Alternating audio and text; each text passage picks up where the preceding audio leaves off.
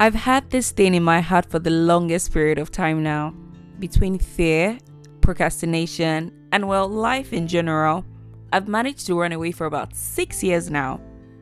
This is me showing up nonetheless.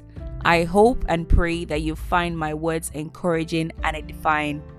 And learning that sometimes, in order to go far with something, you need to do it afraid. So, that being said, I'm doing this afraid. Hi, my name is Glory, and this is Let's Talk with GloryEricson.